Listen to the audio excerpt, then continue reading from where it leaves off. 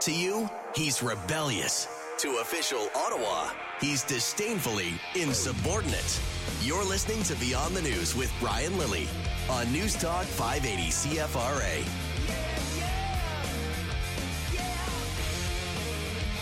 I stink today. I stink to high heaven, which is weird because I may be wearing the most expensive cologne I've ever tried on, and yet I stink to high heaven. I had a few minutes before coming into the studio today, and I was like, I'll wander through the mall. You know, you get those people trying to get you, try out this cologne, sir. I don't know anything about it. It's very exclusive. Well, either it's very exclusive because it smells like crap, or it just doesn't smell good on me. So I think I'm going to be running out of here in the next commercial break to rub down my wrist with industrial soap and smell like that. Oy vey. Fascinating day for the nation's capital today. Of course, you've heard the big news again and again. I'm going to give you a different take on it, okay? But first, let's get to that big news and the joy that Senators owner Eugene Melnyk, the man behind Rendezvous LeBreton, felt at hearing that his bid was considered the one the NCC wanted to go with. Even the day that I bought the franchise, I wasn't this excited. This will lead us to getting a Stanley Cup, I can assure you. And people will want to come play here. That's the key. People will want to come play. People will want to go down to LeBreton. I mean, why would you go to LeBreton now, of course? But that's part of the story. And I'm happy for the Senators. And I'm happy that we're finally going to get something going on LeBreton. And, you know, good to hear Jim Watson say that that the bid that won today is the one that he wanted to win all along. I felt that this one was stronger. It was more realistic, more diverse. I think the second group's proposal for an arena came as quite a surprise for a lot of us. So we're going to have an arena by 2016. That's now 2021. 5 years from now, they're saying an arena. 10 years from now, the first of three neighborhoods. Although those timelines may be delayed, and now there's going to be negotiations, and today is the announcement, but it's not the end, and you've heard all this. This is going to be a long time. And that's my problem. Not with the bid. I'm fascinated by what Rendezvous LeBreton put out there. But now their exciting bid has to start dealing with the NCC. Yes, the National Capital Commission, the organization that anyone that lives in Ottawa loves to hate. Why? Because of their track record. Maybe they can redeem themselves here. But this is central planning at its finest. And when I say finest, I'm hoping you're picking up the sarcasm. Let's remember why LeBreton Flats, this 23-hectare site, by the way, that's about 55 acres roughly, if you speak in regular terms, 55 acres roughly, is up for redevelopment. Why? Because the central planners expropriated and knocked down an entire neighborhood. Yep, they decided this neighborhood was an eyesore, and it had to go. That was long before I was born. This place has been sitting empty for longer than I've been alive. They've been promising redevelopment my entire life. 44 years old. That place has been empty the whole time. Now, there have been a couple of things that have gone on it so far. I would say the War Museum is good. I would say those condos are a little odd. I'm glad that they kept the little waterway down there, the viaduct. Not sure the right term for it. But now we're being told that the planners are coming in and they're going to help fix everything. I looked at both plans. I liked both plans. They were both good. Rendezvous and the DevCorp group, both good. But now the NCC is going to come in and negotiate piece by piece what gets to go where. Is this really their strength? Is this really what they're good at? I'd say no. And I'd say central planning is not in our best interest in this way. I mean, yes, you want to have, okay, we'll have industry in this area, housing in this area, and so on. Although the Ontario government now says no. I don't know if this kind of got lost in the shuffle, at least locally today, because everyone's talking about LeBreton Flats. Everyone's talking about the trial down at the courthouse of the suspended Mountie up on charges of abusing his child. But in the Globe and Mail today, they have a copy of the Ontario government's plans to pretty much get us emission-free buildings and slash the use of cars over the next several decades. They want to kill off one of the major industries that has led to Ontario's booming economy, or at least stable, strong economy for almost a century now. Yeah, this is part of their new plan to meet their climate change goals. Let me read to you a little bit from the Globe and Mail. To achieve these aims, let me back up. I'll start at the beginning. The Ontario government plans to make the majority of the province's buildings emissions-free and slash the use of cars to just 20% of commuter trips by 2050 as part of a dramatic plan to meet its climate change goals. To achieve these aims, the province will establish a new ultra-low carbon utility, an agency with a sweeping mandate to change everything about how Ontarians use energy to reduce carbon emissions drastically. These details are in a confidential draft of the province's Climate Change Action Plan obtained by the Globe and Mail. The strategy, which wants to put a zero-emissions or hybrid electric vehicle in every multi-car household driveway within 8 years, is expected to be unveiled next month. It is meant to supplement a cap-and-trade system for carbon emissions that takes effect next year. The draft of the plan promises to get at least 1.7 million electric and hybrid cars in use by 2024, take 7 million gas-burning vehicles off the road by 2030, and ensure that by 2050, 80% of residents use public transit, walk, or cycle to work. That's central planning. We saw how well central planning worked in the Soviet Union, didn't we? We saw how well central planning worked in Poland. There's a large Polish community here in Ottawa. Go talk to some of your Polish neighbors and friends. Find out what it was like under the old central planning system. Did it work? No, but don't worry. They'll come up with a new plan. That's what ties this and LeBreton together, are the central planners. I'm fascinated, as I said, by what Rendezvous LeBreton has come up with. I'm fascinated to see neighborhoods and a new arena and a new entertainment district going in just off of Parliament Hill. It'll be a counterbalance to the market, I guess, and hopefully the city keeps growing. And we've got another new neighborhood called Zibi going in down there by the Chaudière Falls. Fantastic. It's going to make the city even more vibrant. Love it. But now the central planners from the NCC will get involved, and I'm sure they're going to have similar climate change goals. So what will we end up with? I don't know. Muesli? But back to Ontario. This central planning plans to take 7 million gas-burning vehicles off the road. They want 1.7 million electric and hybrid cars in use by 2024. How many of those do we make in Ontario? That's right. We don't. The premier of this province is trying to kill the auto industry that gives her a big chunk of the money that allows her to carry out her crazy plans. Another news release put out by the province today. Green Investment Fund fighting climate change and growing Ontario's economy. The province is investing $20 million from Ontario's Green Investment Fund to build nearly 500 electric vehicle charging stations at over 250 locations in Ontario in 2017. You know what it's like when you're on a road trip and you need to stop for gas and it's a busy weekend and you got to line up? Can you imagine if we follow through on Kathleen Wynne's plans and we're all using electric vehicles? And then you've got to stop and charge? What's that going to be like? What's that going to add to a road trip to Toronto? Don't worry about it, though. It's central planning. They will come up with something for us to do.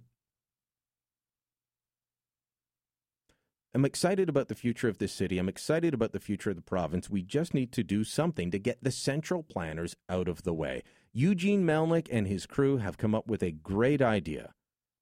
I hope that the NCC works with them and not against them in order to see it come to fruition. And enough of this, let's take 30 years to build something out. For goodness sakes, we defeated the Nazis in 6. I'm sure that we can do something in at least just twice that time. Couldn't we? Couldn't we do something that didn't take decades to build out? We know how to build neighborhoods. We know how to build homes. We know how to build arenas. Let's get to it. I'm Brian Lilley. This is Beyond the News. Back in moments.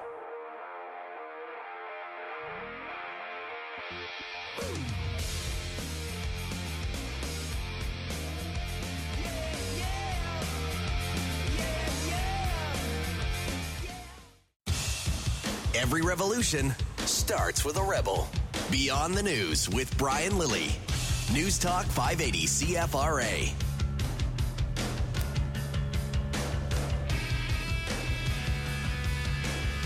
You know, I don't run a big fancy restaurant chain, but if the folks at Earl's had asked me, I could have told them. This ain't going to end well. Earl's is a Western Canadian chain that started in Edmonton, Alberta. Now they're based out of Vancouver, and they've long used Alberta beef. They have long decided that Canadian Alberta beef was the way to go. You know, you go to most of the grocery stores here in Ottawa, and you're going to get Alberta beef. We have very good beef here in Eastern Ontario, by the way, including some really good beef right inside city limits. But you know, the big chains, they need to get a lot of beef. Alberta has a big ranching industry. But Earl's decided that they were going to go for something called certified humane beef. They wanted to know about the raising of the cow. They make it sound as if the current practices of Canadian cattlemen, of Canadian ranchers, are somehow not humane, that they are below standard. So that has a lot of people in the industry upset. It also has a lot of regular people out west upset. I think they're going to take a big hit business-wise. Bob Lowe is chair of the Alberta Beef Producers, and he said they should have talked to him.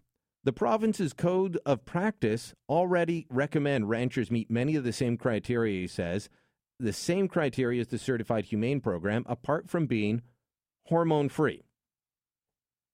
It's nothing new. It's not rocket science. It's just they now have a stamp that says this beef is raised humanely. Uh-huh. Do you know about this whole thing about getting hormones or steroids? We don't have bovine growth hormone used in Canada. It just doesn't happen. This is not something that we allow. It's barely used in the United States, and yet people will put these stamps and logos on them. It is a way for these nonprofit organizations to be very profitable and to make a lot of money because they go around and they charge the farmers huge fees to give them their stamp of approval. Rob McNabb is the general manager of the Canadian Cattlemen's Association. Cattle, that is a big industry in this country. McNabb said if the chain had consulted with his group before making the decision, they would have found out that the Canadian industry is developing a program similar to what Earl's is going for.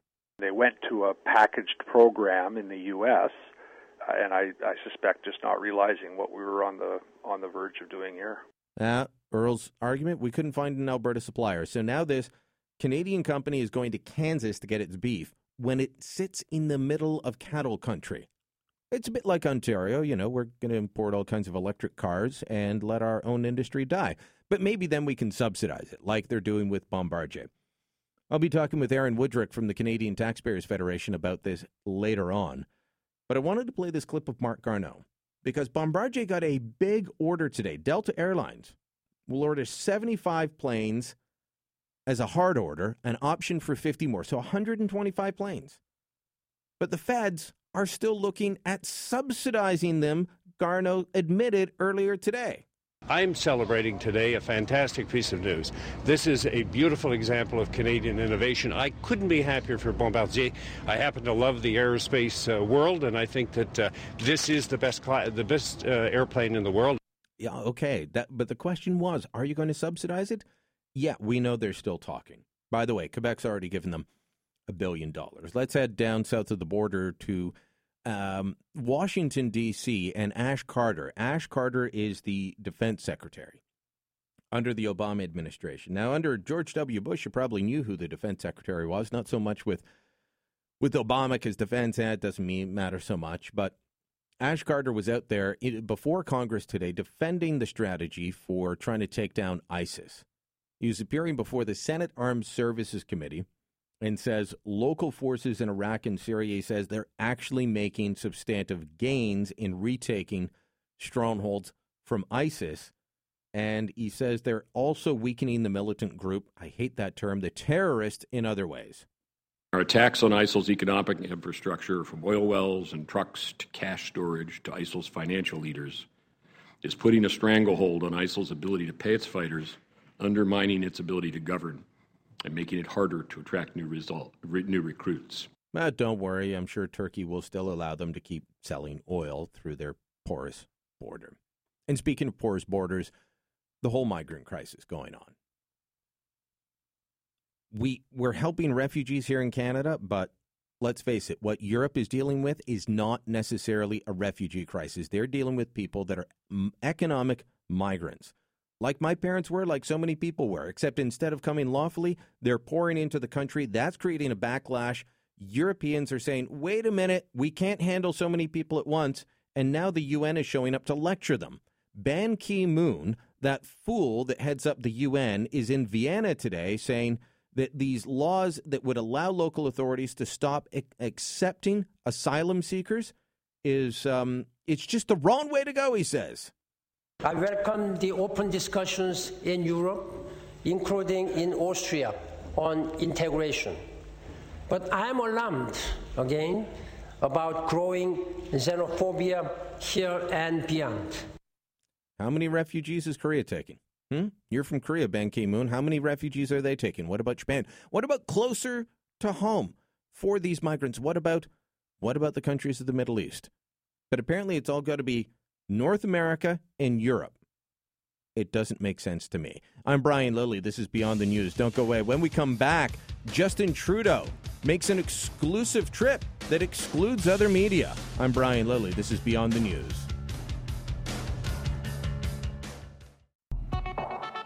Insurgent. Believe it. The resistance is here. Beyond the News with Brian Lilley. News Talk 580 CFRA.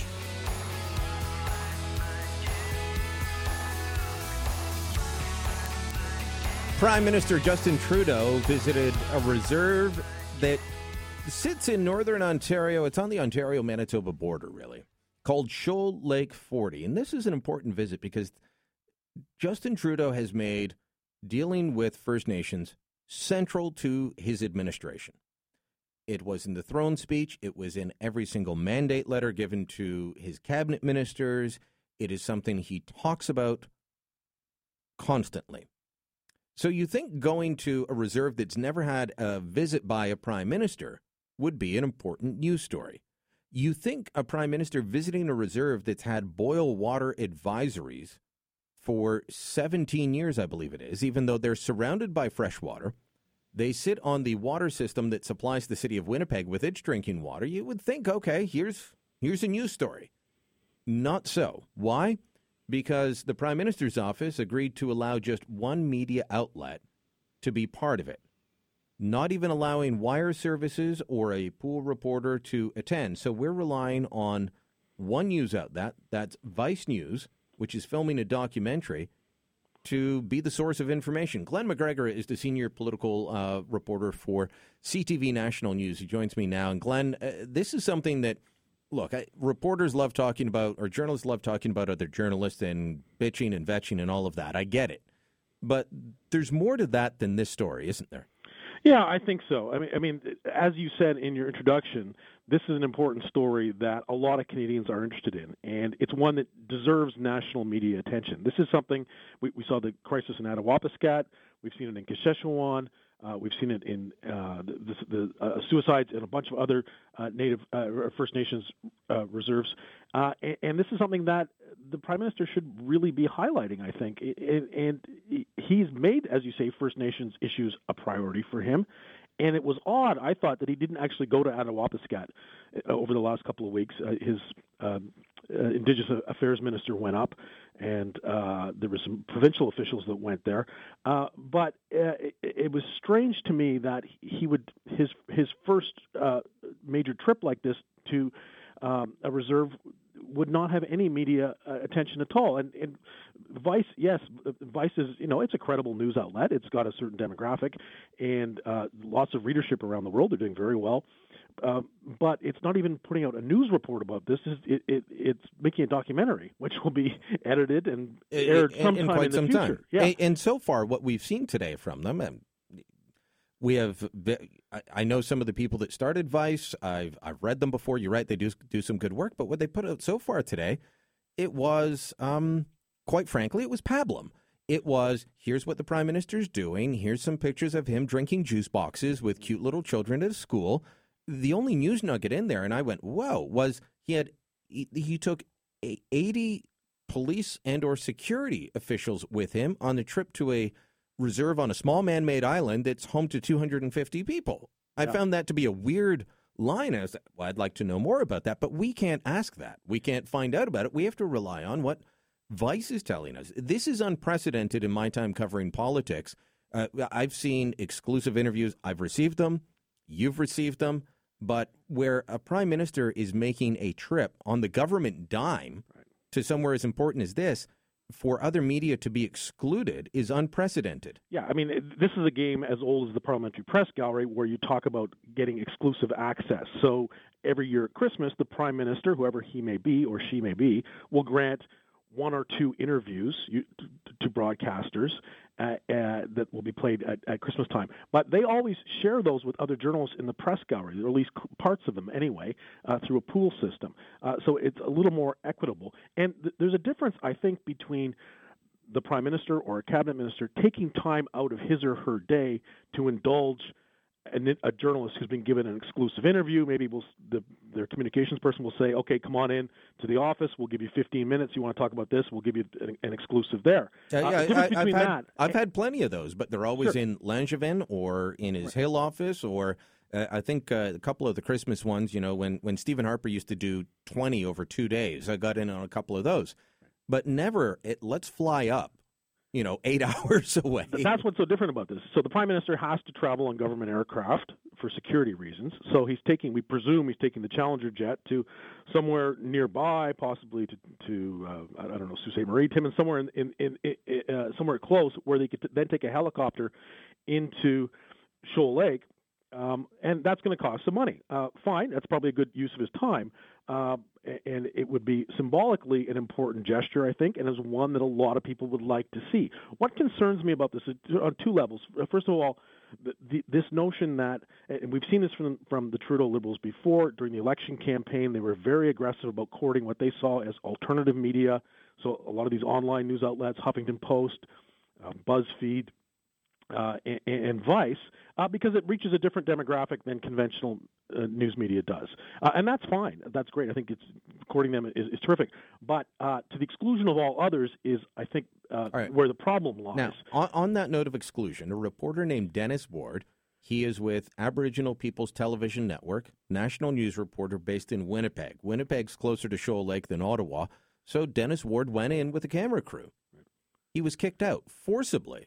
The chief told him the chief's people told him he had to leave. Police escorted him and his camera crew out. They were told they had to shut off their phones. They could not record anything.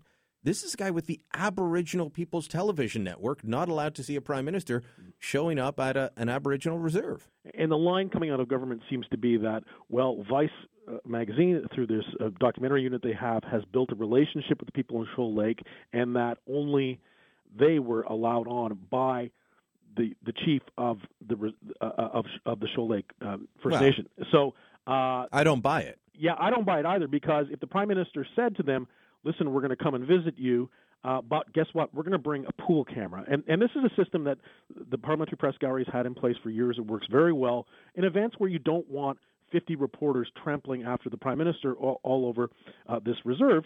Yeah, and sometimes there's not enough space. That's right. And you could say we're going to bring one camera crew and one print reporter, and they will share their work through Canadian Press with all the other journalists who are in the Parliamentary Press Gallery, and that works fine. Everybody gets a story, and it's equitable. I remember when they went to Haiti after the earthquake. They said, we've got room for one print, one radio, one TV. Yeah. But we'll share what comes out of it, and there's no exclusives.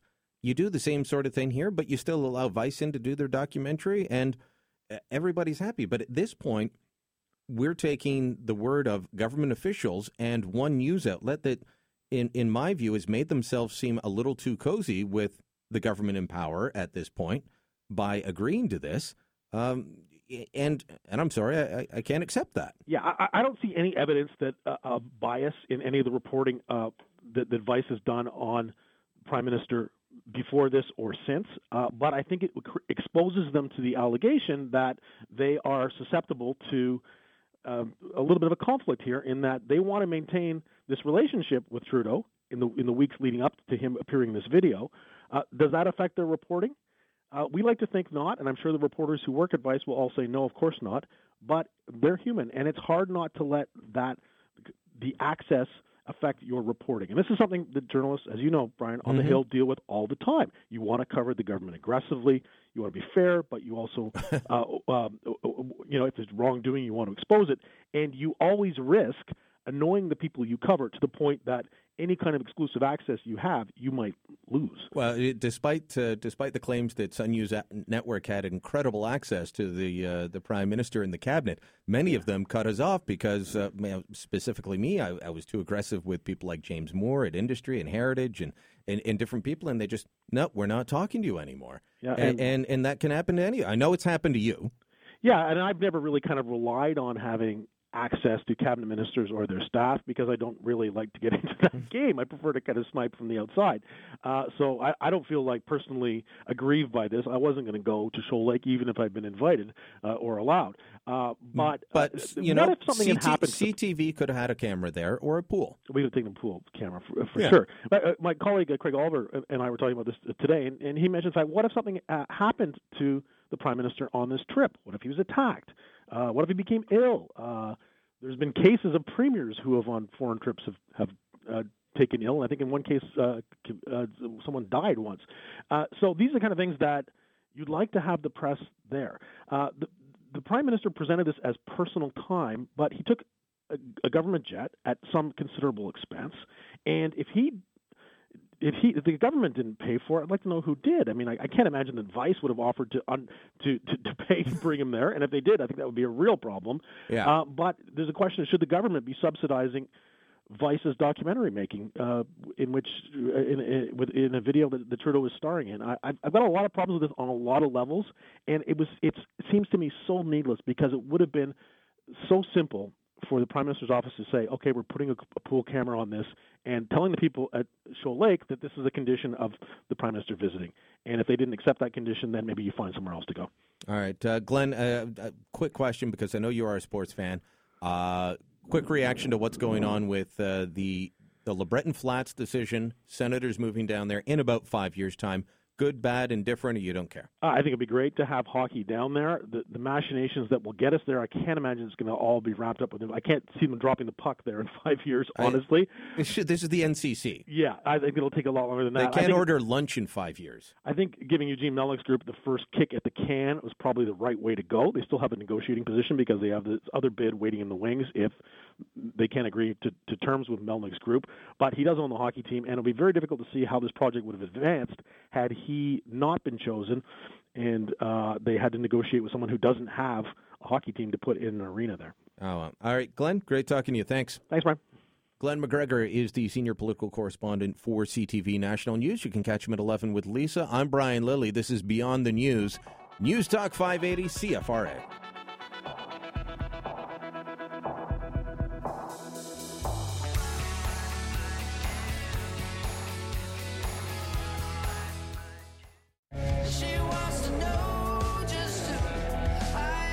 A rebel? You know it. Beyond the News with Brian Lilly. News Talk 580 CFRA.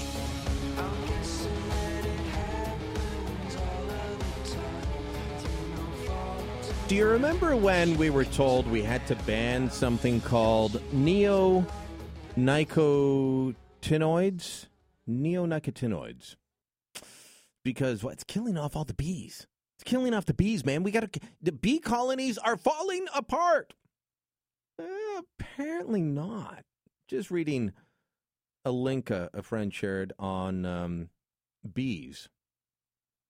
Because we've been told for the last few years the bee colonies are all dying, so we got to get rid of this thing that farmers were using on their crops called neonicotinoids. I think I'm saying it right. Honeybee populations are at record levels and honeybee populations are not declining, said Hoover. They're talking about Shelley Hoover, an apiculture researcher with Alberta Agriculture and Forestry in Lethbridge, who was speaking to a group of canola farmers on how having bees in around your canola fields is good for the yield. They don't know why it's good for the yield, but apparently it increases the yield. So anyway, turns out the bee population is growing. But don't worry, the central planners will figure it all out. That's a theme for me today, central planners.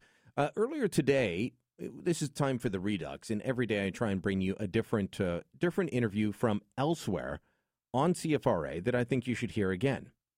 Bill Carroll had on Jansia Jennings. She's with the Byward Market BIA and was talking about this issue we discussed last night on getting rid of cars in the Byward Market.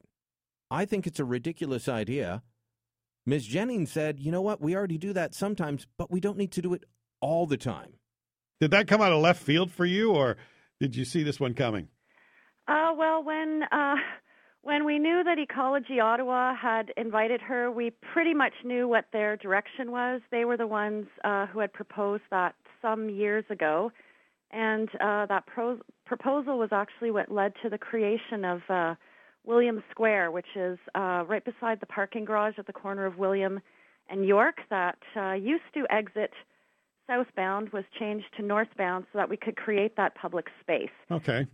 So Cars not don't totally shop. out of left field. Cars don't shop. People do. We saw retail sales soar when we pedestrianized Times Square. That's a quote from her as well. Well, you're all about business. Do you think it'd be good for business to have more areas of the market shut down? Well, I mean, we're always looking for ways to improve the pedestrian experience. So I kind of laugh because Times Square still has cars. So of course everybody's under the notion that there's absolutely no cars in Times Square. There are still cars. I was just on the live cam. There was a lineup of 1,000 cabs in Times Square.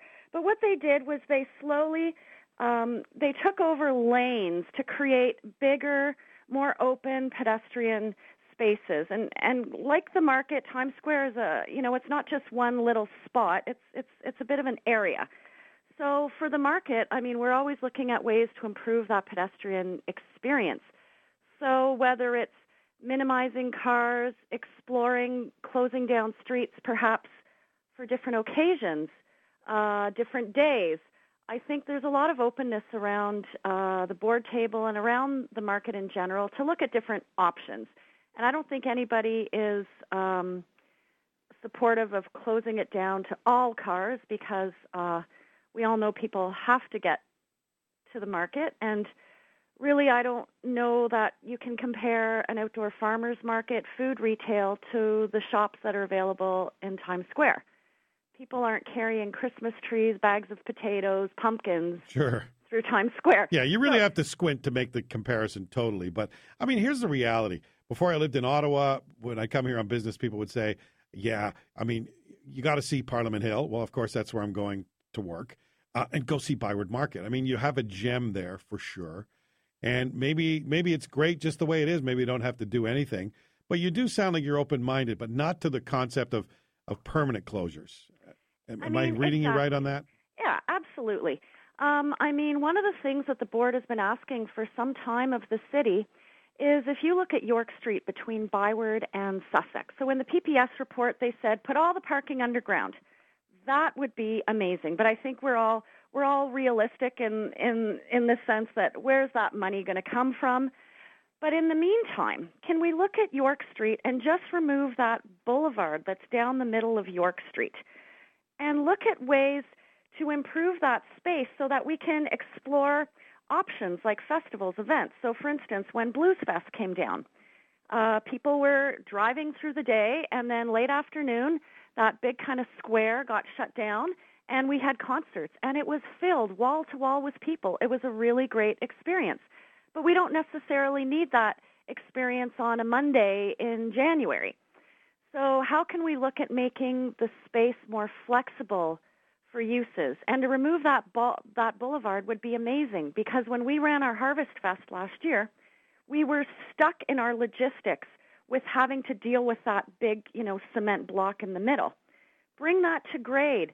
That allows, you could set up vendors in different ways. You could create different kind of events down there. But when it's kind of business as usual, it goes back to parking and we can support the businesses. So I think there's a lot of opportunities for flexibility and experimentation. Well, I think you made a really interesting point that maybe I hadn't considered, and that is that Byward Market is a different kind of place at different days of the week, different times of the year. It is kind of always evolving, right? It's a very cyclical kind of thing. Absolutely. I mean, every single day it evolves. From morning, you see, especially in the high season, so now you've seen the stands are going up, the rickshaws are hitting the streets, the ambassadors are hitting the streets. I mean, everything's kind of coming back to life. So in the morning, you see the vendors pull in early. Some of them 5 a.m. are pulling in and start setting up the stalls and their fruits and vegetables for the day. And then, so we've got that kind of hustle and bustle of the outdoor market and that market feel. Then, as you get towards, you've got a lunchtime crowd. Then it changes over as people start coming in after work. Some people are coming in to pick things up on their way home. Some people are coming in to meet friends after work. And then, changes into dinner crowd, then it changes into that nighttime atmosphere, and then, we start the whole cycle over. So it's always evolving right. and changing. And some of those cycles need more access by cars than others. Exactly. All right. Makes sense. Thanks for talking to us. Thank you so much. Yasna Jennings, Executive Director of the Byward Market BIA. Didn't Miss Jennings sound so reasonable? Yeah, let's take cars out at some point, not at others. But the central planners, they just want to get rid of cars. The central planners want to make you drive an electric car and kill off an industry. The central planners want to make you live in a different type of home, work in a different type of place, and take public transit to work. We can come to compromise. We can find ways to work together. But the central planners, they got to go. Whether we're talking about Jeanette Sadiq Khan, or the people at the NCC, or Kathleen Wynne, they got to go. When we come back, we'll talk more about what's going on with LeBreton Flats. We're going to hear from Councillor Alan Hubley. We'll hear from Councillor Tim Tierney. And then later, Bombardier. I'm Brian Lilly. This is Beyond the News. News Talk 580 CFRA.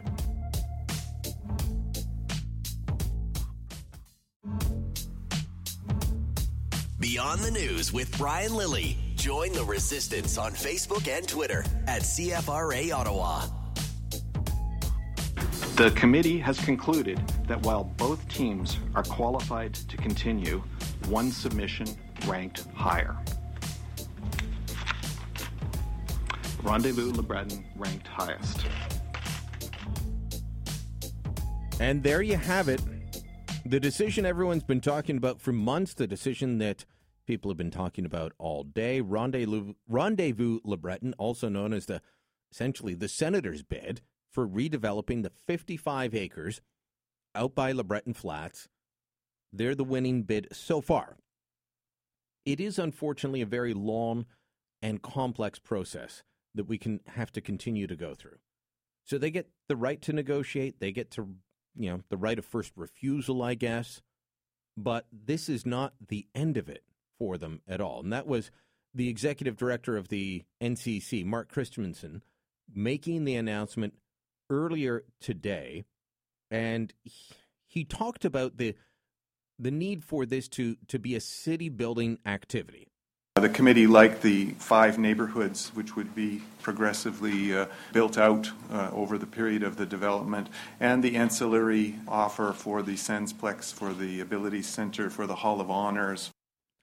Now, one of the big questions everybody had was, okay, well, if Melnyk doesn't win, and you've got this other group coming in, led by Canderel and backed by some major players out of Quebec, and they're going to build an NHL-caliber arena, and we know the Senators want a new arena by 2021. They want a new arena.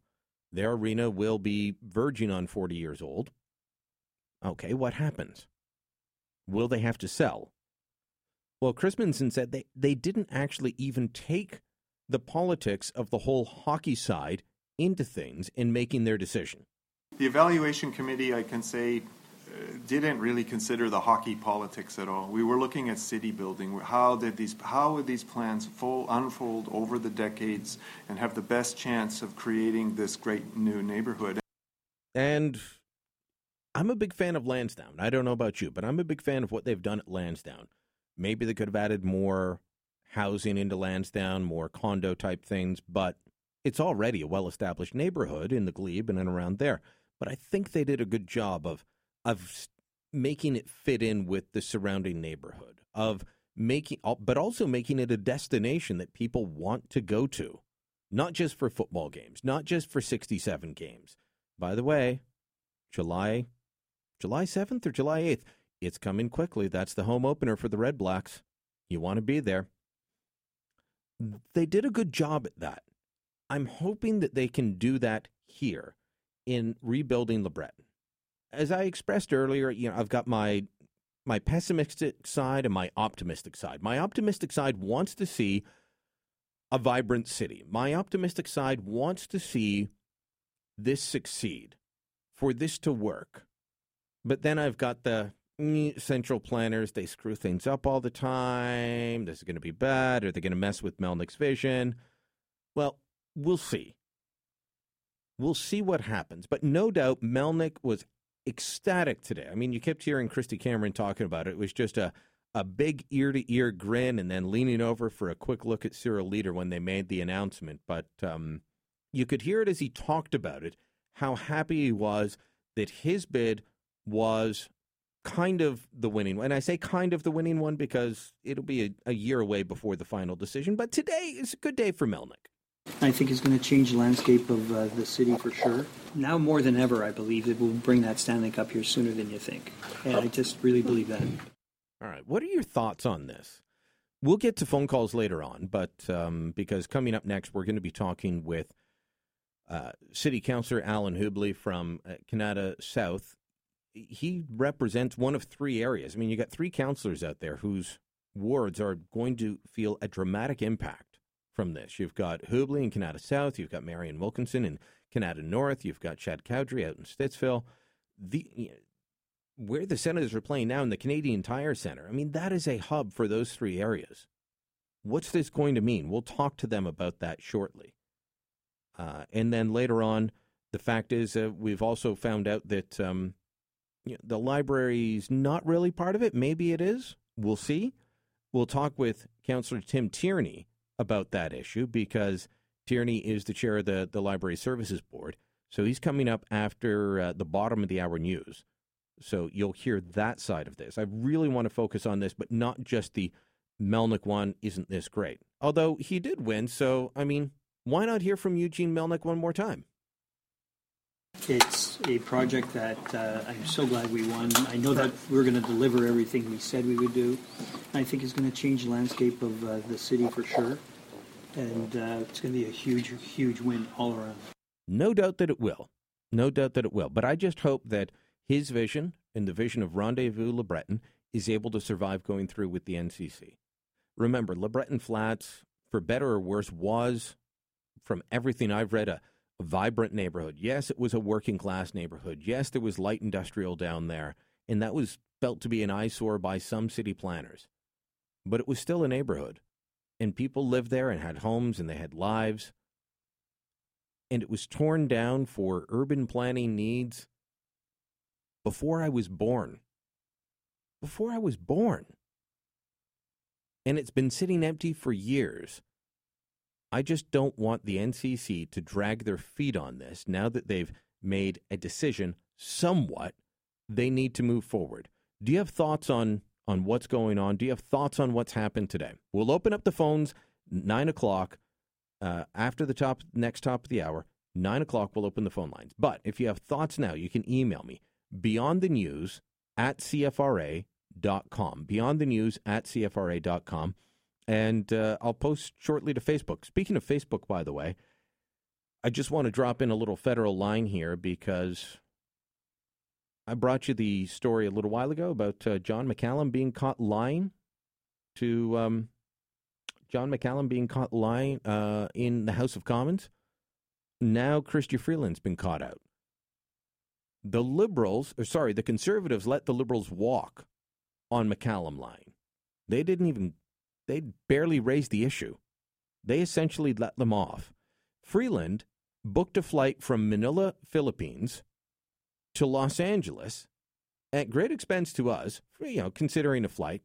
All told, it was about $20,000, so she could go see her friend Bill Maher. Because Freeland used to be a minor media celebrity in the U.S. before she became a Canadian politician. And she used to go on Bill Maher regularly. Well, in order to go on Bill Maher, it's $20,000 just in flights and hotels, but then as I discovered, she agreed to go on Bill Maher, then scrambled to find an excuse for why she needed to be in Los Angeles and set up a pile of meetings. I've got the documents. I've posted it on my Facebook page. You can find it there. We'll go through the documents, and we'll see if the Conservatives let another Liberal cabinet minister walk on lying to Parliament when the House resumes next week. But up next, Councillor Alan Hubley talking about what this means for Canada. It's been the center of Senators hockey for more than 20 years now. What's this going to mean now? 5 years from now, will Canada be vastly different? Are we going to have a lot more car dealerships out there where the Canadian Tire Center is? Maybe an aquarium? Maybe houses? Who knows? We'll talk to him next. I'm Brian Lilley. This is News Talk 580, CFRA.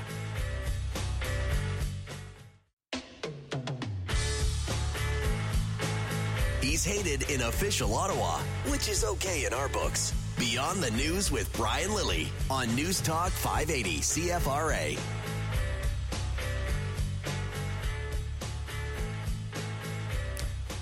You want to have some Scooby snacks with our next guest, you can do it next Saturday. This coming Saturday, you may have seen a poster if you're out in Canada. You might have seen a poster with me because, I don't know, there's a mix-up. Anyway, Alan Hubley is going to host a luncheon, is it, Alan, or a snack fest out at Don Cherry's? Start at 12:30. It's a municipal panel, and I've got the chair of the Transit Commission, Councillor Steve Blais, is coming out, and also Councillor Jody Middick will be there as well to take questions from folks. I love giving politicians answers. I want to give you people all the answers. Where do you think we get our answers, Brian? Yeah, so it's to raise money for the Queensway Carleton mental health wing. Okay. And so really thankful that they're able to join us, and hopefully at one of the panels in the future you'll be able to join us as well. Yeah, sorry I can't be there this week, but kids' confirmation and stuff will be busy. We understand that, and your colleague Rob Snow has graciously agreed to fill in, and so we're really happy. You want to hang with the Snowman, Councillors Blais, Middick, and Hubley? You can. That sounds like a law firm, Blais, Middick, and Hubley. Yeah. So you can go. Fun that's going to be to do that when Rob doesn't have the button to mute us. So you can go out. You can help raise money for the Queensway Carleton Hospital. You can give politicians answers, and they'll take your questions. And I've eaten out at Don Cherry's. Great food out there, and Dan and company put on a great spread. So do check that out. Thank you, Brian. All right. So I wanted to have you on because everyone's talking about how great it is about the Senators moving down to LeBreton Flats. And I don't know, I think it is going to be great, but I've also gotten used to going out to Canada, and the areas around there have built up because of what we now call the Canadian Tire Centre, and has had many names over the years. There's going to be a big change for your area, for Councillor Chaudhry's area, for Councillor Wilkinson. This is going to be huge for you. Absolutely. It'll be a big hole in the middle of the community if something good doesn't happen with that site. I think a lot of people moved out here for more than just the Sens, and we're the number 2 employment area in the city now. That's how many jobs have been coming to Canada over the last little while, and it's only growing. Like I have 5 new buildings going up in my industrial park this year alone, and more being talked about. The one off of Terry Fox. Yes. There's a business park in the north off of Terry Fox. There's also a business park in the south off of Terry Fox. So I'm talking about the one in the south. The north is doing really well also. Okay.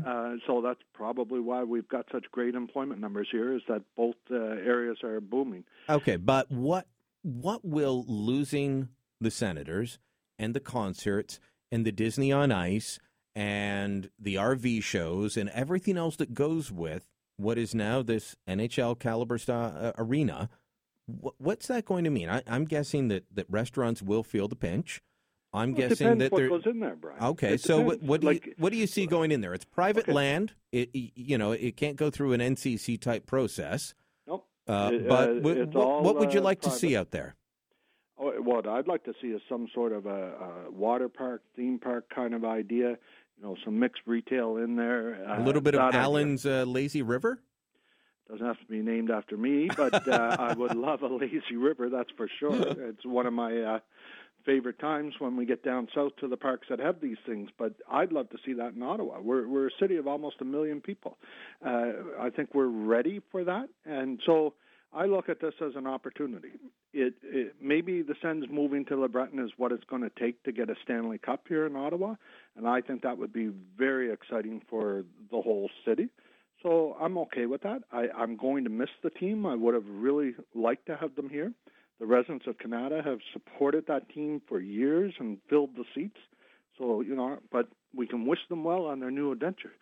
But our attention is going to be on what happens to that site. What do we need to do to protect the job growth out here to make sure that continues? And how can we help whoever the owner of that site is going to be to make sure that they're able to deliver something really great for the community. Have you had any conversations with Mr. Melnick, Mr. Leader, anybody else involved with the Senators organization about what they see as the future? Well, with the exception of Mr. Melnick, everybody else is here in the community all the time. As you know, he has business in Toronto and goes to Barbados and everything. So you don't see Mr. Melnick as much, but the rest are here. They're in the grocery stores. They buy the gas at the same place we do.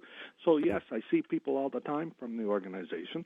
And I think what everybody was waiting for was, let's get the LeBreton announcement out of the way, and then we'll talk about what we can do.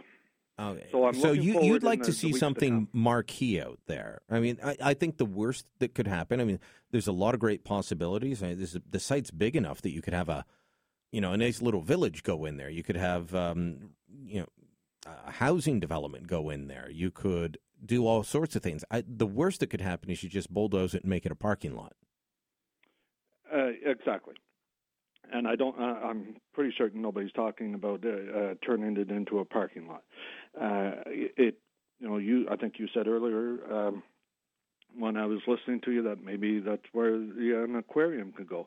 There's room there. There's a lot of space, prime space, because it's right on the highway, perfect access to the 417 and the 416 highway. With the Hunt Club and the work that we're trying to get done along Old Richmond and Hope Side Road and Hunt Club, it's going to have great access to the airport. It's a good spot to put something in there that will bring people from all over the region. So I'm still happy today. Okay, yeah, I'm a little surprised. I thought that you might be down, but you are not like many councillors. You're not I look after only my ward and I only care about my ward. You're out and about the whole city. It's a city. We have to have that city vision, but so I'm going to have to drive a little farther to see Chris Neil and all those other players that I like. Yeah, so Chris much Neil ain't going to be watch. playing by the time they get to that building. You might be coaching by then, but I'll still get to see him. All right. Councillor Alan Hubley represents Canada South on City Council. Thanks for the time, Alan. Thank you, Brian. And if you want to check out his event, Don Cherry, 12:30 on Saturday, you can see Snowman, you can see Councillor Hubley, you can see Councillor Middick and Councillor Blais. give them answers, get some good food. It's all great. I'm Brian Lilly. This is Beyond the News. We'll talk about what this decision means for the library next. Then, Bombardier wants more of your money.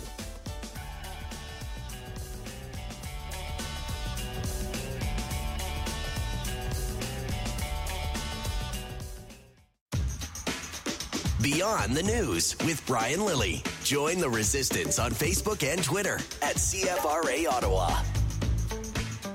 Rebirth of LeBreton Flats. And, we will certainly, from the city's perspective, do whatever we can to ensure that the process goes smoothly and remains open and transparent. Open and transparent. Aren't those the buzzwords of the day? But one thing that is not part of this plan to rebirth LeBreton Flats, for now, is a new central library. I know that's going to make some people, like Bookmark the Core, very happy. Some people that think the central library has to be, right at Metcalfe and Albert or Laurier or what have you. It's got to be there or nowhere else. But Tim Tierney is chair of the city's library board, and I wanted to bring him on today and ask him, what does this mean, Tim?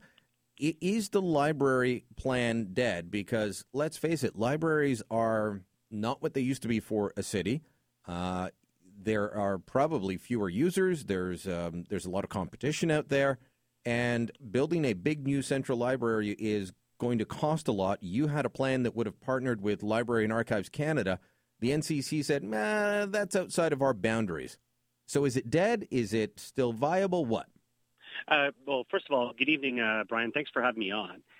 Just wanted to correct a couple of things. The Library and Archives Canada possible opportunity on a partnership is completely aside from anything with the NCC. But in regards to the two proponents that came forward with the libraries in it, I think during today's discussion, they did come out and say that the library was not part of the bidding and the matrix on how they scored points because the Senators one was outside of the zone. That being said, we've always said, and we continue to maintain, we're moving ahead with our process, and we're building, we're looking at building a library, a new central library. There is a possible opportunity with Library and Archives Canada. That's still to be evaluated. We finished our REOI process, which is going out, doing information requests with different people. There was 14 proponents that came back in. Now we're actually at the next phase. So we have two major next milestones. The first one is the call out to people that actually have land, and we're actually doing that tomorrow. That's going out on Marks, making the call out to see who has interest in land that wants to be part of this process as an official call out.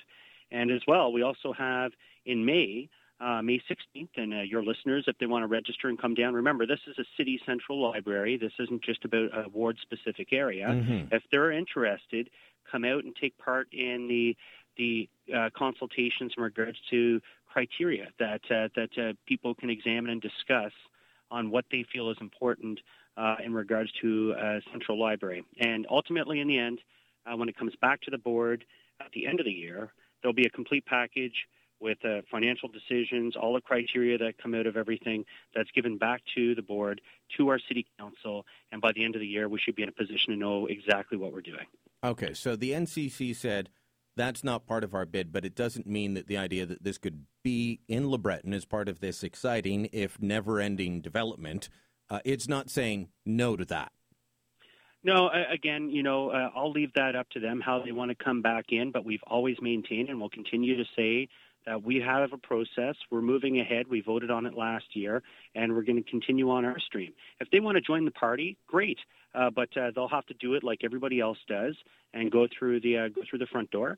And we have a process in place, and we're looking forward to having a great gem in our city and a new central library, and we'll hopefully have a good decision in front of our city council by the end of this year. So you're looking at downtown city sites between Bayview and King Edward. Are those the parameters?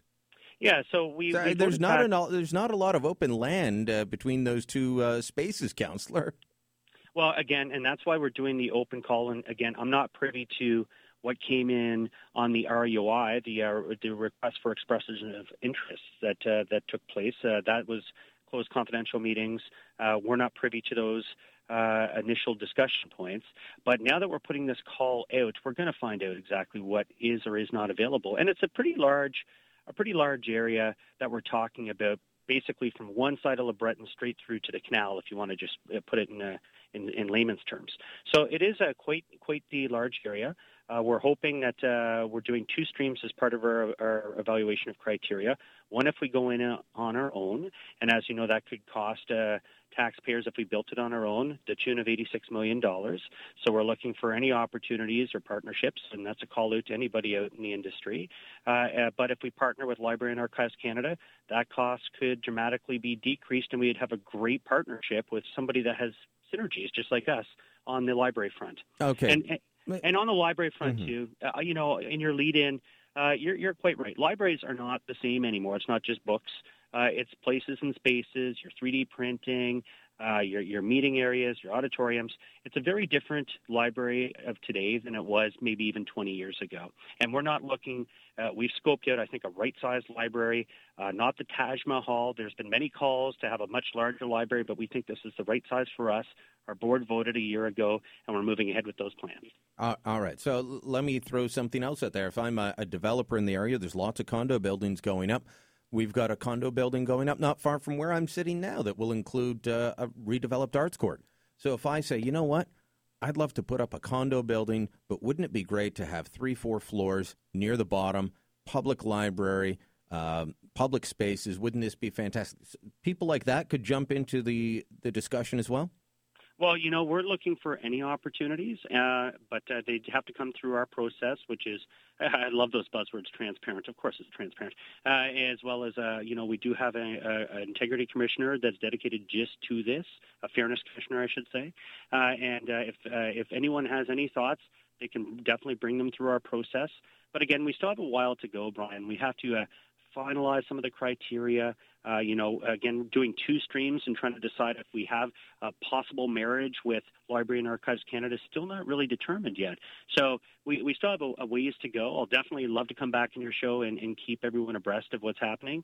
But I think it's still good news. I'm very happy for the Sens. Congratulations to them on, on moving ahead finally. Finally, something's going to happen with that land. It feels like forever.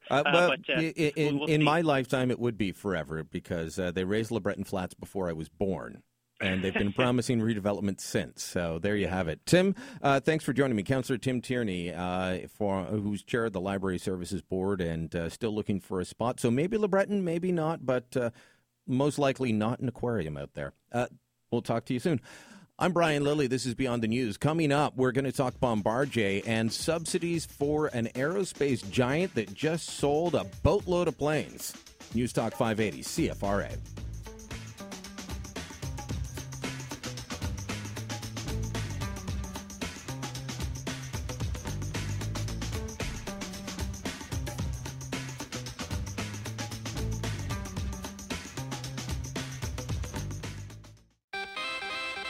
He's hated in official Ottawa, which is okay in our books. Beyond the News with Brian Lilly on News Talk 580 CFRA.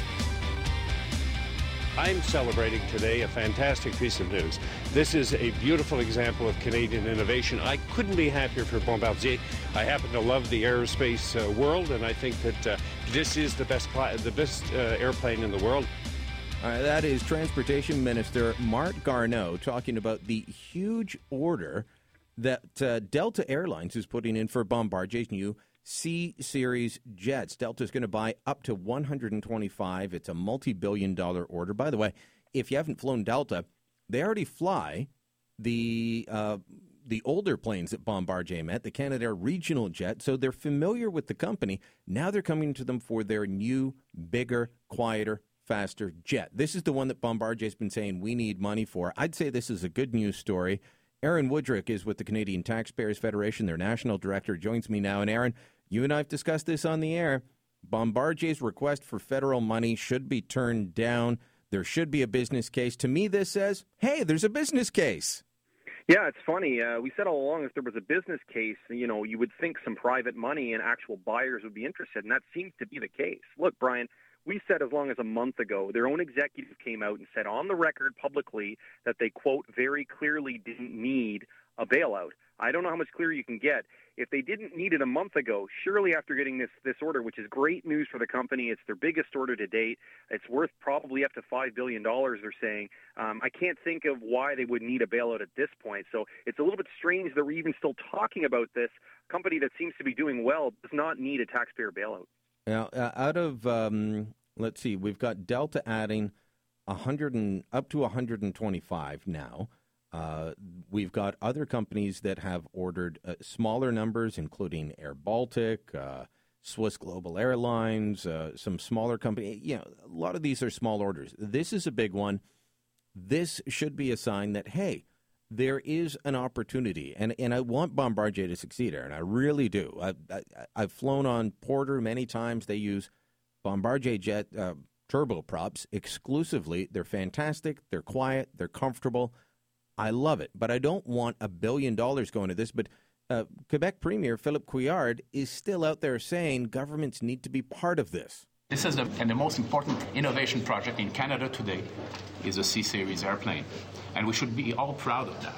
And governments should be there in a strategic way. We don't want to become makers of airplanes, but we want to support innovation. Governments in a situation like this should not behave like investors or bankers, but like economic agents. Economic agents. Yeah, I heard that quote today, Brian, and I thought to myself, what does he mean by economic agents? If we were going to be like investors or bankers, presumably we'd be in it because it was a smart investment. But I'm not quite sure what he means when he says economic agents. Is it taxpayers are supposed to hand over money regardless of whether we're going to get it back? It's a very strange statement to make. The federal government has not ruled out, Marc Garneau did not rule out federal tax dollars going to Bombardier. Again, even though they are selling more of their aircraft, they're getting real orders, they're getting hard orders. So we could still be on the hook, and that leaves me worried. But at the same time, we've got a government that refuses to do anything for the oil industry out west. I mean, they won't move ahead quickly on pipelines, which would not cost money from the taxpayer. They won't even do the expansion of EI that they've done for other parts of the country when they've been hard hit with large numbers of layoffs. How much do you think regional politics plays into this, and the fact that the Liberals are very high in Quebec, they're well represented in Quebec, they love Quebec, but Alberta, Saskatchewan, they're not so fond? Yeah, Brian, it's all about regional politics. In fact, when we talk about corporate welfare in particular, the focus is generally in Ontario and Quebec. In fact, one of the biggest arguments that Premier Couillard is making is he's saying, look, Ontario got a bailout for its automakers, so why don't you do the same for Quebec? Even stranger, he actually admitted today, and that's part of that same quote that you played back, he said, look, Ottawa lost several billion on the auto bailout. And so, you know what? What's the big deal with losing a few billion in Quebec? I thought that was an astonishing statement, basically saying because you wasted a few billion in Ontario, you should be able to waste a few billion in Quebec too. I just thought that was a shocking thing to say. Well, I mean, it's a completely different topic, but I don't know if you saw the report both in the Globe today and a news release put up by the Ontario government. I spoke about this earlier in the show. The Ontario and the federal government helped bail out the auto industry, and now Kathleen Wynne is determined to kill the auto industry in Ontario because she's got this new agency. She wants 500 electric vehicle charging stations across the province in a couple years. She wants hundreds of thousands of, well over 1 million new electric vehicles on the road. She wants to get rid of internal combustion engine, which is what we build in Ontario. We don't even build any electric cars. She's trying to shut it down. Yeah, it's an insane statement about the way the province of Ontario, to be honest, approaches economic issues. On the one hand, they do everything they can to squeeze the life out of business, whether it's higher taxes, higher energy costs, and then they turn around and argue that they have to subsidize them with tax dollars to keep them in Ontario. I mean, maybe if you didn't crush their ability to be competitive, you wouldn't need to subsidize them in the first place. But instead, it's a terrible approach, and it's sad to see places like Alberta looking to Ontario for inspiration in how to structure their economy. I have to tell you, the first thing I thought of when I heard that Bombardier had this new order for the C-Series jet was great. Then I heard Couillard wanted to still subsidize them, and I thought of the old line, if it's moving, tax it. If it keeps moving, regulate it. If it stops moving, subsidize it. That's where we're at. Aaron, thanks for the time. Thanks, Brian. All right. Aaron Woodrick is the National Director of the Canadian Taxpayers Federation. You've been hearing from me all night. I want to hear from you. 521-TALK, 521-8255, or star 580 on Bell Mobility. Obviously, the biggest story of the day is what's happened at LeBreton Flats. That is the biggest story in Ottawa right now. 55 acres downtown. On our web poll, by the way, and maybe it's been skewed by the fact that for the last almost 6 hours, we've known what the decision has been. But the web poll today was, which bid do you prefer for LeBreton Flats? 72.2% were picking Rendezvous LeBreton, the winning bid. 27.8% picked Devcor Canderel DLS. So what are your thoughts on it? 521-TALK, 521-8255, star 580 on Bell Mobility, or 1-800-580-2372. Chris emails in with a fascinating question. I think I generally know the answer, Chris, but I'll give you what I think, but don't quote me on this. He says, okay, 5 communities will be built on LeBreton Flats. I think in the winning bid, it's actually 3. In the bid that lost, it was 5, but there's going to be a number of neighborhoods built around these landmark attractions. Chris said, my question has to do with the land. Since this is federally owned land, and no one has said if the land will be sold to the developers or leased, if someone buys a house in these new developments, will they own the land their house sits on? It's a valuable question. Now, if it ends up being condos, no, not really, because condos is like communism meets capitalism. As someone that's lived in a condo, yeah, you don't really own your place ever, but it beats renting. But I don't think we'll see, 99-year leases. There are a number of parcels of land around the capital, really across the country. Toronto's dealing with a huge one with the old Downsview Airport, or Downsview Base. There's land in the south end, and the east, and the west here in the capital that has been taken over by Canada Lands Corporation. We're about to watch that happen with the old Rockcliffe Air Base in the East End near Montreal and Saint Laurent. And what they've done is, okay, it's federal land. Eventually it is turned over to a developer. The developer pays for the land and then turns around and sells it to you. So the government makes money, the developer makes money, and in the end, my experience with what Canada Land Corporation has done, they've turned out some very nice neighborhoods. I used to live backing onto Deerfield. I was in an older townhouse complex, moved in. There was scrubland in behind me. And then they put in this neighborhood called Deerfield. And this was everyone thought it was Greenbelt, but really it was natural resources and mines. That's how long it had been around, it was still, and mines was part of the name of the department on the signs. They put in walking and cycling paths. They put in a nice suburban neighborhood. They really upped everyone's land value. And people that moved in there got some very nice homes of all price ranges. So it was really good to see. That's what I think is going to be happening there, Chris. But, I haven't seen the details. We don't know the details. That's going to be negotiated over the next little while. What happened today was the beginning. It's a new beginning on the process. They've said this is the bid that we want to start negotiating with, but that may not be the bid that they end up negotiating with. We'll see. Likely will be, but we'll see. What are your thoughts? 521-TALK, 521-8255, star 580 on Bell Mobility. You can also, feel free to call in on other issues that I've raised tonight. The media being excluded from a prime minister's visit to a troubled reserve in northern Ontario. Kathleen Wynne wants to change your life. And Chrystia Freeland and the Liberals lying to Parliament. Brian Lilley, Beyond the News, back in moments.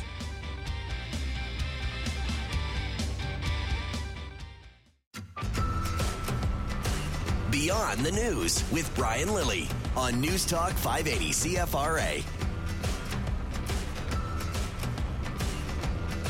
521-TALK, 521-8255, star 580 on Bell Mobility. You want to email me? It's Beyond the News at CFRA.com. And eventually I'll get to the Twitter machine and the Facebook and everything else. Up on Facebook right now, my latest piece for the Rebel.media explaining how Chrystia Freeland Justin Trudeau's Minister of International Trade decided while she was at APEC, on our dime, how she gave up a, I guess for a lack of a better term, free ride home from the Philippines on the government jet. We'd already sent over the government jet to look after her and Trudeau and officials. They were all supposed to fly there, then fly back, government jet.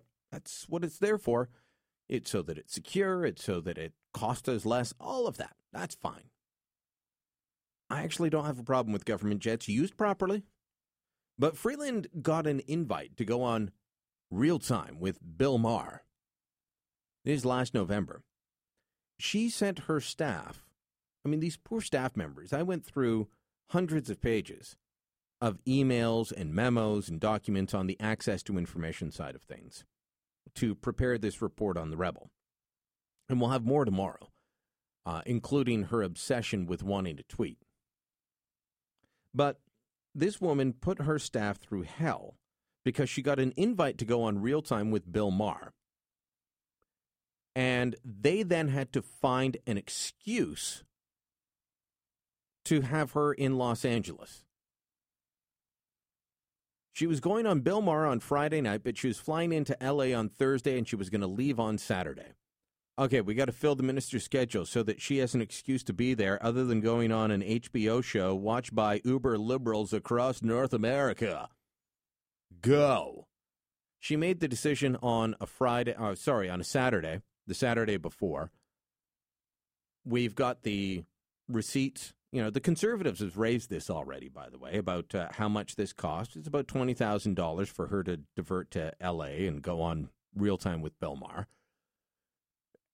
But when asked about it, this is the real problem. When asked about it, the Liberals just lied. Because they said, oh, no, she was there and went on the TV show because she was engaging with stakeholders and industry people in Los Angeles, vital for Canada's economic interests, and that's what this was about, and why are you raising questions about it? It's so good. It's wonderful. No. We've got the documents. She decides on a Saturday, we need to do this. They call Scott McCord travel agent in town. By the way, great travel agent. You need to get somewhere fast. You need someone that can look after things and manage complex issues and find stuff when everything's sold out. He does that. That's his specialty. And so everybody calls on him. Conservatives, Liberals, senators, MPs, businesses. That's what they do. So we've got the receipts from that. But now, that was out there before. Now what we have are all the emails from the bureaucrats. All right, so book the travel on the Saturday, Monday. All right, let's start figuring out what the minister's going to do while she's in L.A., okay? The day before she's to land, they're still sending around emails saying, okay, so we can get her into this event that the BC government's putting on, and she can speak at that for a couple of minutes, and we're proposing that we invite this group of people to breakfast the next day, and then she can tour IMAX, and she can do a luncheon with these people, and it's all tentative. The day before she lands, everything is tentative. Why? Because they're backfilling. And that's fine. Just admit what you did. Admit the truth. But they stand up in the House of Commons and they lie, just like John McCallum lied in the House of Commons about the whole issue of how much the military spent to get ready to house refugees that never went. He was asked about it and asked, why is this coming out of the military budget? He turns around, and this is what the Liberals do. They turn around and they say, well, why are you being upset at helping refugees? Nobody's being upset at helping refugees. People are upset that you're taking money from the military to pay for things your department should have paid for, John McCallum. But then he said, the Minister of Defense assures me this never happened. As I showed at the Rebel, as I read to you here on the air at CFRA, the minister had actually filed a month earlier an official response in the House of Commons to an official question on how much money was spent. I'd done reports on it. Now, for all intent purposes, the Conservatives let the Liberals walk on that last one. They let them walk. They barely called McCallum to task for it. They asked a question, McCallum lied. Right. In the middle of a debate on something else, they raised a point of order and then dropped it. What are they going to do about Freeland? Are they going to be as wimpy with Freeland as they were with McCallum? I don't know. I don't know. I hope not, because here's the simple fact of the matter. This government needs to be held to account. This federal government, the one that just sent the Prime Minister on a government jet to a Northern Ontario reserve on our dime and then excluded all other media except Vice, who they've got some type of an agreement with. All of that. They need to be held to an account, but they're not being held to account, except here on this radio station, at the Rebel, and a very few other places. Other than that, it's not happening. Not by the opposition parties and not by the media party. And it's time for that to change. You have thoughts on this? 521-TALK, 521-8255, star 580 on Bell Mobility. And if you're out of town, it's 1-800-580-CFRA. That's 1-800-580-2372. LeBreton Flats, do you have thoughts on this? Like I said, I'm excited. I like the idea of LeBreton Flats finally being redeveloped. I've been hearing about this redevelopment for almost 20 years. Moved to Ottawa 18 years ago. 18 years ago, I've been hearing about the redevelopment coming for LeBreton Flats, and now I'm told it's going to last another 30 years before it's fully redeveloped. I think we can do it a little faster. So I'm optimistic, I'm happy, and yet I'm pessimistic because now I worry that the central planners at the NCC will get involved. I worry that they will try and nitpick their way in and out of Mr. Melnick's plan. I worry that they will try and infuse some latest fad, like car chargers or something else, into the plan that doesn't need to be there. Unless you think I'm crazy, remember, I read this to you earlier. The Globe and Mail reporting this morning, Ontario is going to set up a whole new agency with a mandate to overhaul how you and I use energy. Haven't they done enough with that already? With our green energy plan? 521-TALK, 521-8255, star 580 on Bell Mobility. This is from the Globe. The Ontario government plans to make the majority of the province's buildings emissions-free and slash the use of cars to just 20% of commuter trips by 2050 as part of a dramatic plan to meet its climate change goals. To achieve these aims, the province will establish a new ultra-low carbon utility, an agency with a sweeping mandate to change everything about how Ontarians use energy to reduce carbon emissions drastically. They want to take internal combustion engines, the regular type of cars that we actually make in the province, they want to take those off the road. They want us to have 1.7 million electric or hybrid cars in use by 2024. You know, there's only a few thousand electric cars on the road in Ontario now, despite massive rebates, despite a big push. But in 8 years, they want us to have 1.7 million electric cars on the road. The industry says this is not going to happen. The industry says this cannot happen. What about you? Are you ready to pay 2 and 3 times what it costs for a regular car to get an electric car so you feel better about yourself? Is your self-esteem so low that you want to overpay for a car so you can say, I'm a good person? Let me know.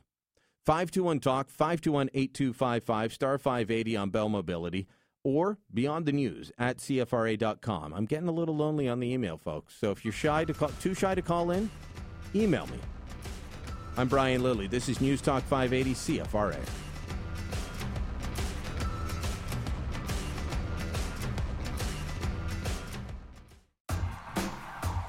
Beyond the News with Brian Lilly. on News Talk 580 CFRA.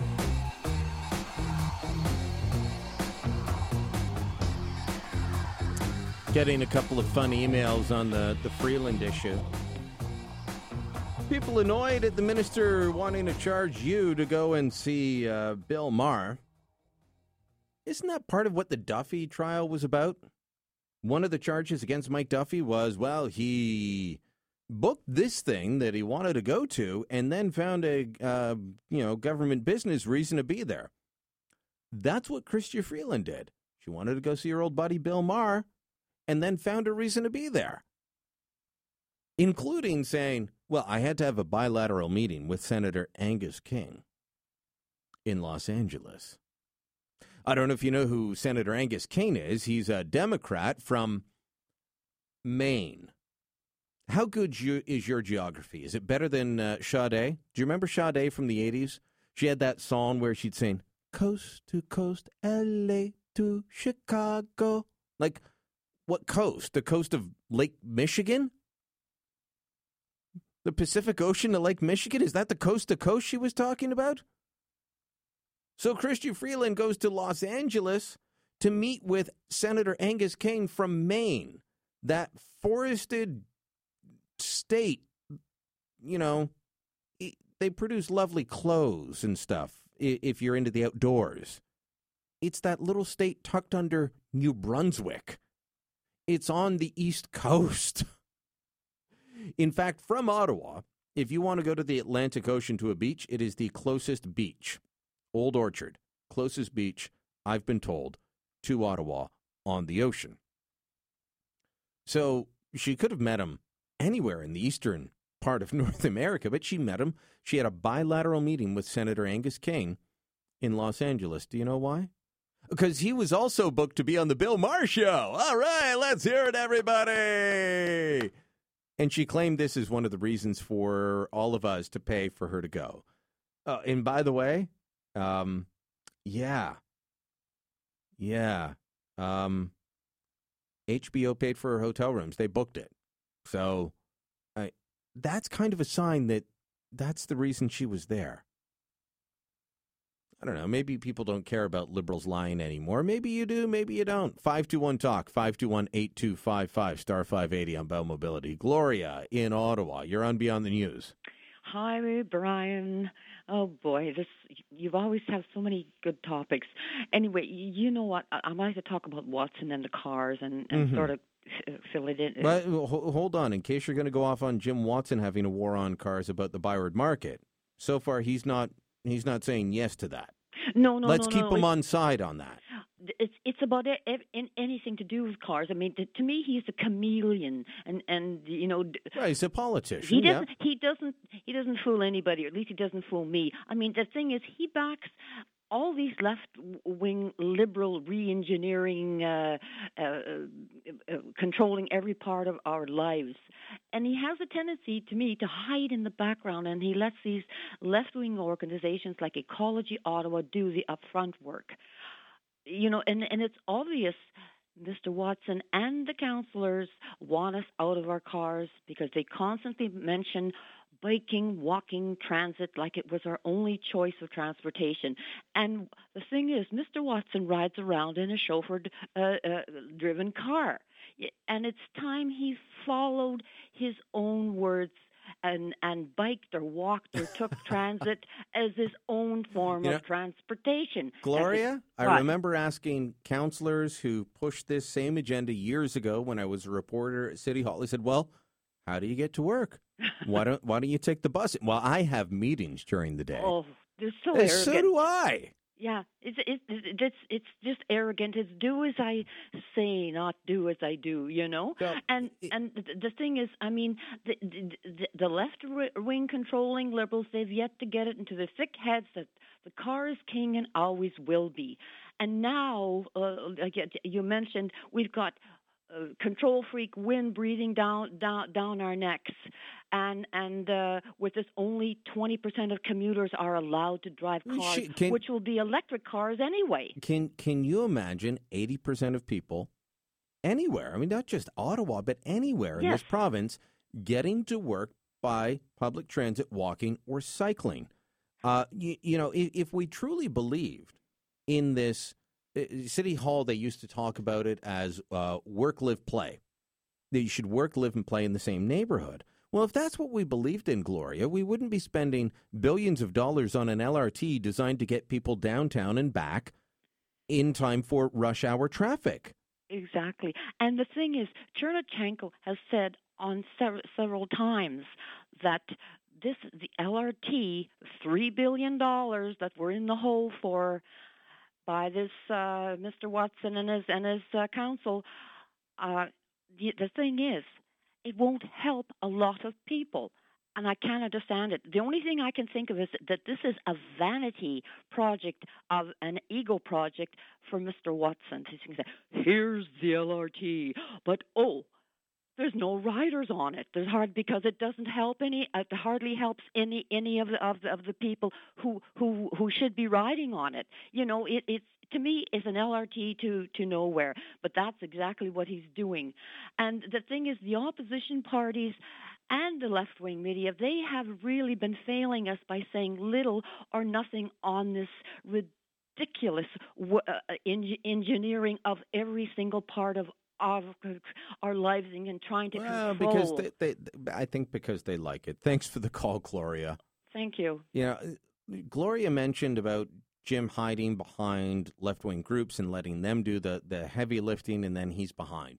I actually think Jim Watson is reachable, and he can go on both sides. That's a chameleon. That's a politician, what have you. But here is the left tactic, and I read about it in a group called Deep Green Resistance. You let the radical groups underneath push for things that the front guys can't talk about. And they push for it, and they push for it, and push for it until it becomes acceptable. It's the whole Overton window theory I've been talking about. We'll discuss that more.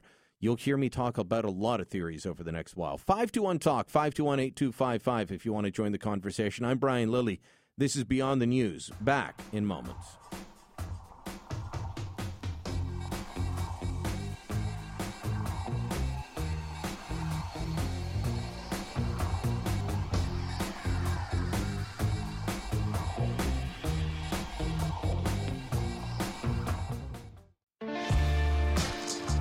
You're listening to the leader of the unofficial opposition, the rebel himself, Beyond the News with Brian Lilley on News Talk 580 CFRA. I don't have time to get into it tonight, but some interesting documents sent to me on the issue of photo radar. Read those, get into those tomorrow, perhaps, on an issue that some want to bring to this city. Again, bit of a, what's Kathleen Wynn's favorite term? Revenue tool.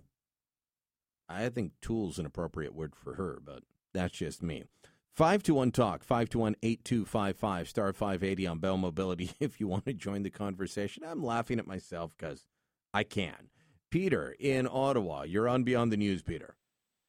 Yeah, hi, good evening, Brian. I'm just wanted to get your thoughts on Mr. Trudeau has hired a British guru, a management guru consultant named Mr. Sir Michael Barber, somebody Barber, $10,000 a day.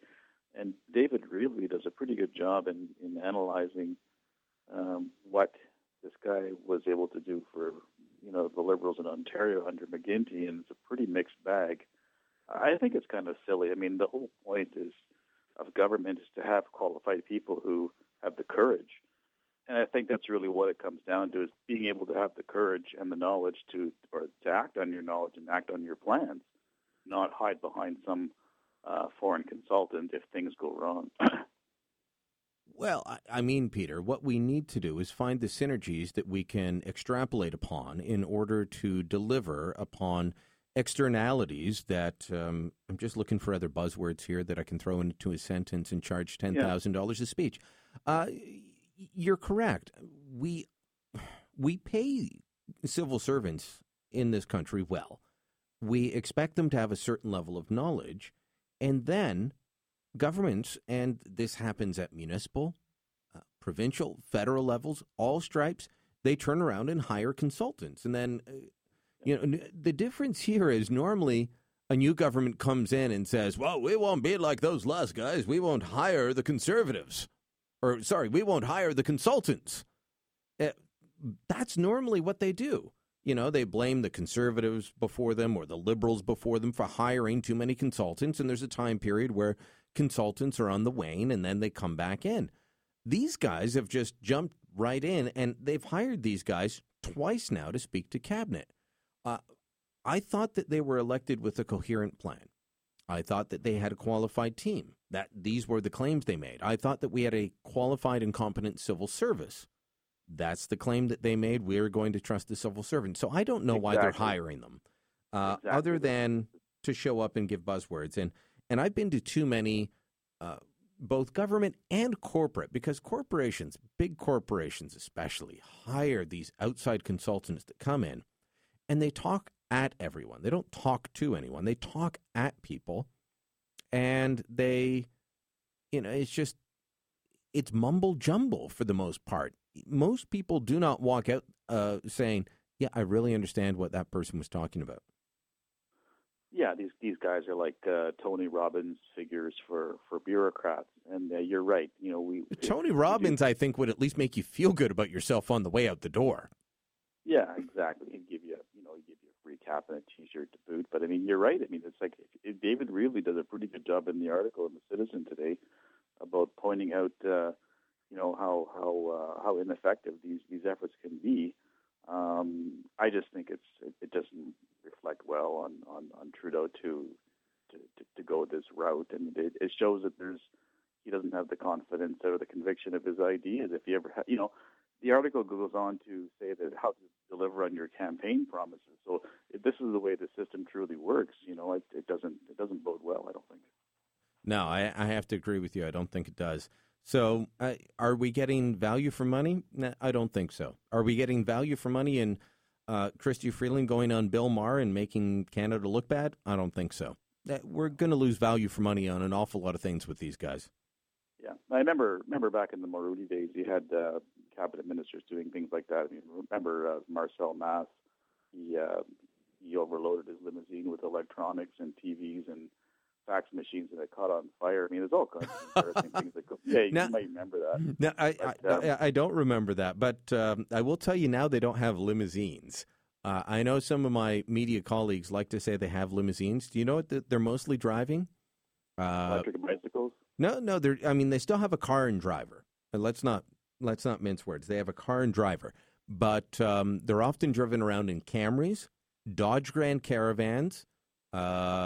Jason Kenney used to have a Ford Explorer. It's like a low-level SUV with a really tiny engine that can't go very fast.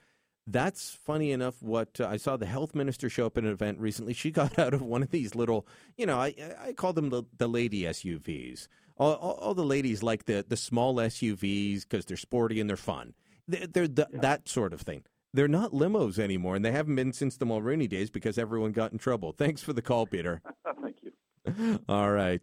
Michelle, am I going to get in trouble for saying a ladies SUV? Not at all. Not with me. Not when you're talking about them. Bill Maher, he's vulgar, ugly, sarcastic, and he makes me sick. And who the hell does she think she is, taking $20,000 of taxpayers' money to stroke her ego deficit?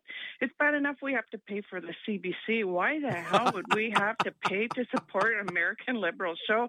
It's unbelievable. And you know darn well it will never be held accountable, not like a $7 glass of orange juice was. The liberals No, Michelle. Don't claim it was a $7 glass of orange juice. You know it was $16 that was wasted there. I'm so sorry. Just shoot me now. I lied. $20,000 for her to go on Bill Maher. And Bev Oda raked over the coals to this day for a $16 glass of orange juice. I've been charged about that amount for coffee in a hotel. Believe it or not, because you go to some of these hotel restaurants and you don't know the pricing. You sit down before you even get the menu. They say, "Do you want a coffee?" You say, "Yes." All of a sudden, they show up with carafe, and you get the bill, and you say, "I ordered a coffee. I ordered a coffee. What the heck is this?" Well, then you'll know that if you're traveling in the States now, quite often they charge you for parking at a hotel. So you're paying extra parking to park in a secure lot. So they're going to claim that they saved us the parking fees by flying her there, and we're going to have to smile and be all happy about it. It's so ridiculous what we put up with, and it's nonstop, and it's bankrupting this country. Now, you called in about the war on cars, though. Well, yeah, because, listen, have you ever driven on the 401 in January at 10:30 at night? If there's a little bit of snow, how many tractor trailers? The last couple of years, I've driven that path many times, and there have been whiteout conditions. There's been 15, 20 tractor trailers spun out. Your hours sitting on the 401. I would never get into an electric car in half of the places in this country for at least 6 months of the year and feel safe. There's just no way. I would never buy one. The only way I would get into an electric car and be driven is if I was in the back of a prison vehicle and I had no choice, because I don't think it's safe. I think it's absolutely irresponsible.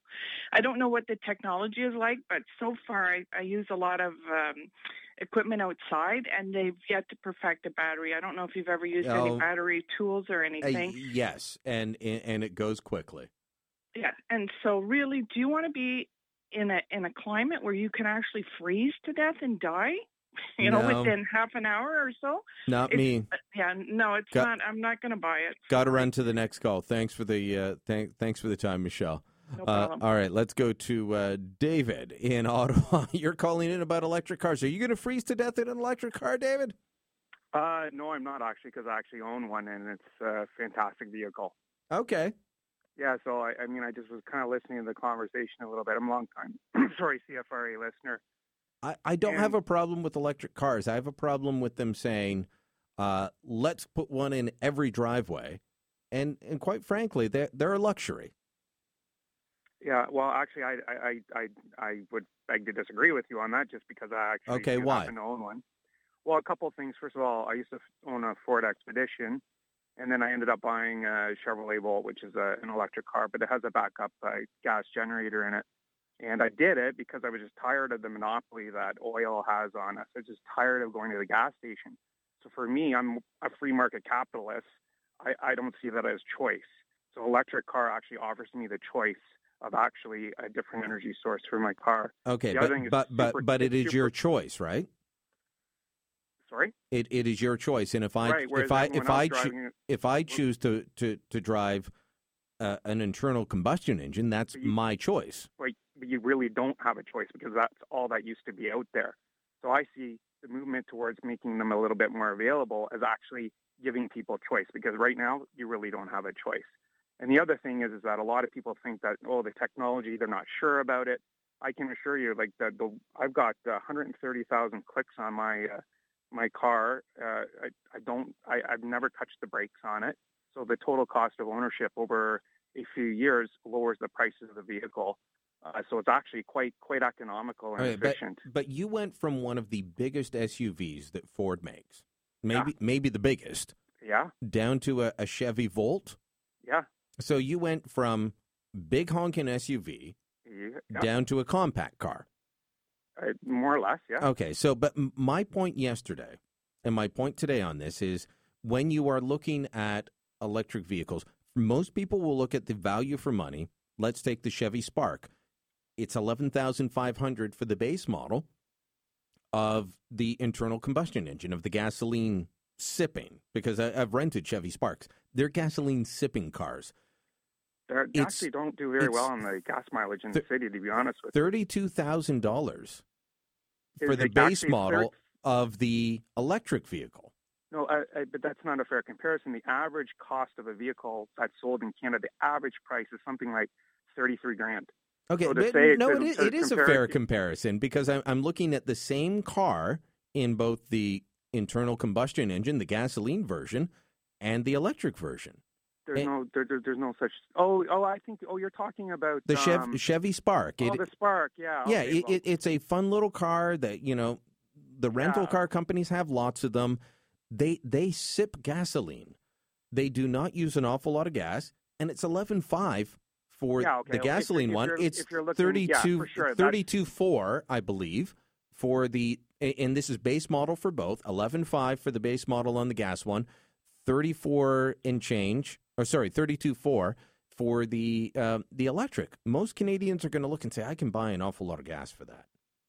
No, I wouldn't dispute you on that, but I would also tend to argue that's probably not the best model to be looking at. Like, frankly, I just wouldn't want to be driving around in a Chevy Spark. But if you're looking at some comparables, like some of the EVs that Ford puts out, or BMW, they're a much more premium car than, say, a Chevy Spark.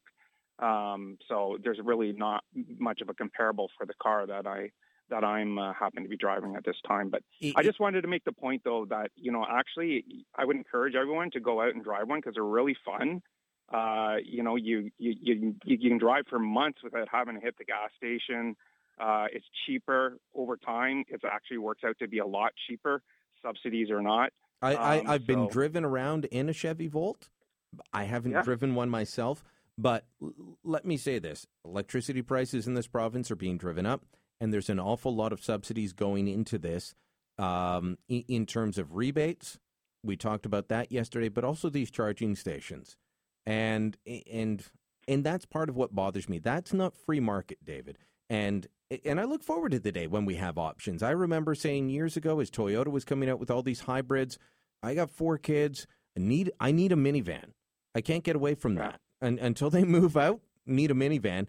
And Toyota was apparently at that point going to come out with one. They never did. I would have bought one in a heartbeat.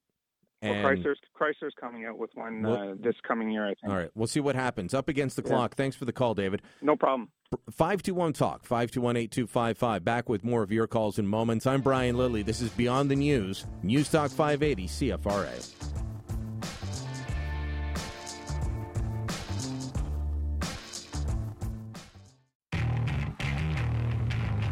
Beyond the News with Brian Lilly.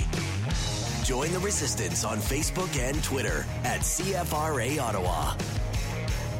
All righty. All right. Some of you have been waiting on the air on hold a long time. I'm going to try and get to everyone. Let's go to Jack first in Ottawa. You are on Beyond the News. Hey, how's it going? Perfectly adequate tonight. You're calling in about environmentalism, which is driving a lot of what we're talking about. Why do we need these electric cars? What's the point of them? Yeah, if people want to have them, I have no issue. I have an issue with that. I have an issue with government subsidies for it. I think we need to have more cars. I think we need to put more cars on the road, and get just make those electric cars illegal. It's a waste of time. I don't see any reason why. Why would you make them illegal? Well, I don't have any kids, so I don't really care about what the air is going to smell like 50 years from now. Do you? Do you have any kids? I got 4. So what? Okay, well you're not a good example. But do we really think that climate change is real? Is that what we think? I think I've demonstrated my views on that by I'm not an avid listener, so what? Well, I've pointed out that we haven't had warming since 1998. That's from both the United Nations, Michael Mann at the University of Pennsylvania, the Met Office in London, England. So, well, I think all these hurricanes on the news and these are probably just made up. Hurricanes are down. And I think all these fires in all these things, these events that they say are linked to climate change, I don't think these are happening at all. I think these are completely made up. What I would say is that we should all live like we want to live. Why are we going to have anyone telling us to keep things clean? I'm not going to have any grandkids. What do I get? What do I care? All right. Thanks for the call, Jack. If people want to have an electric car, let them have it, but don't give them subsidies for all that. David, you're on Beyond the News. David? Oh, yep. Hi, you're on Beyond the News. Okay, yeah, I was just curious about all these refugees.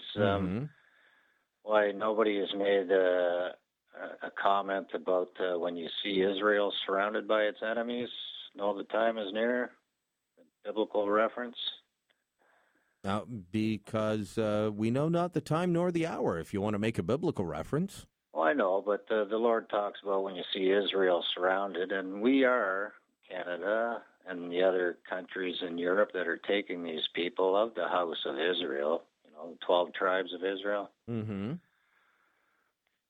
And we seem to be the only people taking these people. And well, it's the United States will be taking 10,000 by the end of the year, and Europe is taking an awful lot, but they're not going anywhere else, are they? No, they're not. It just seems to be mainly Christian nations. Mm-hmm.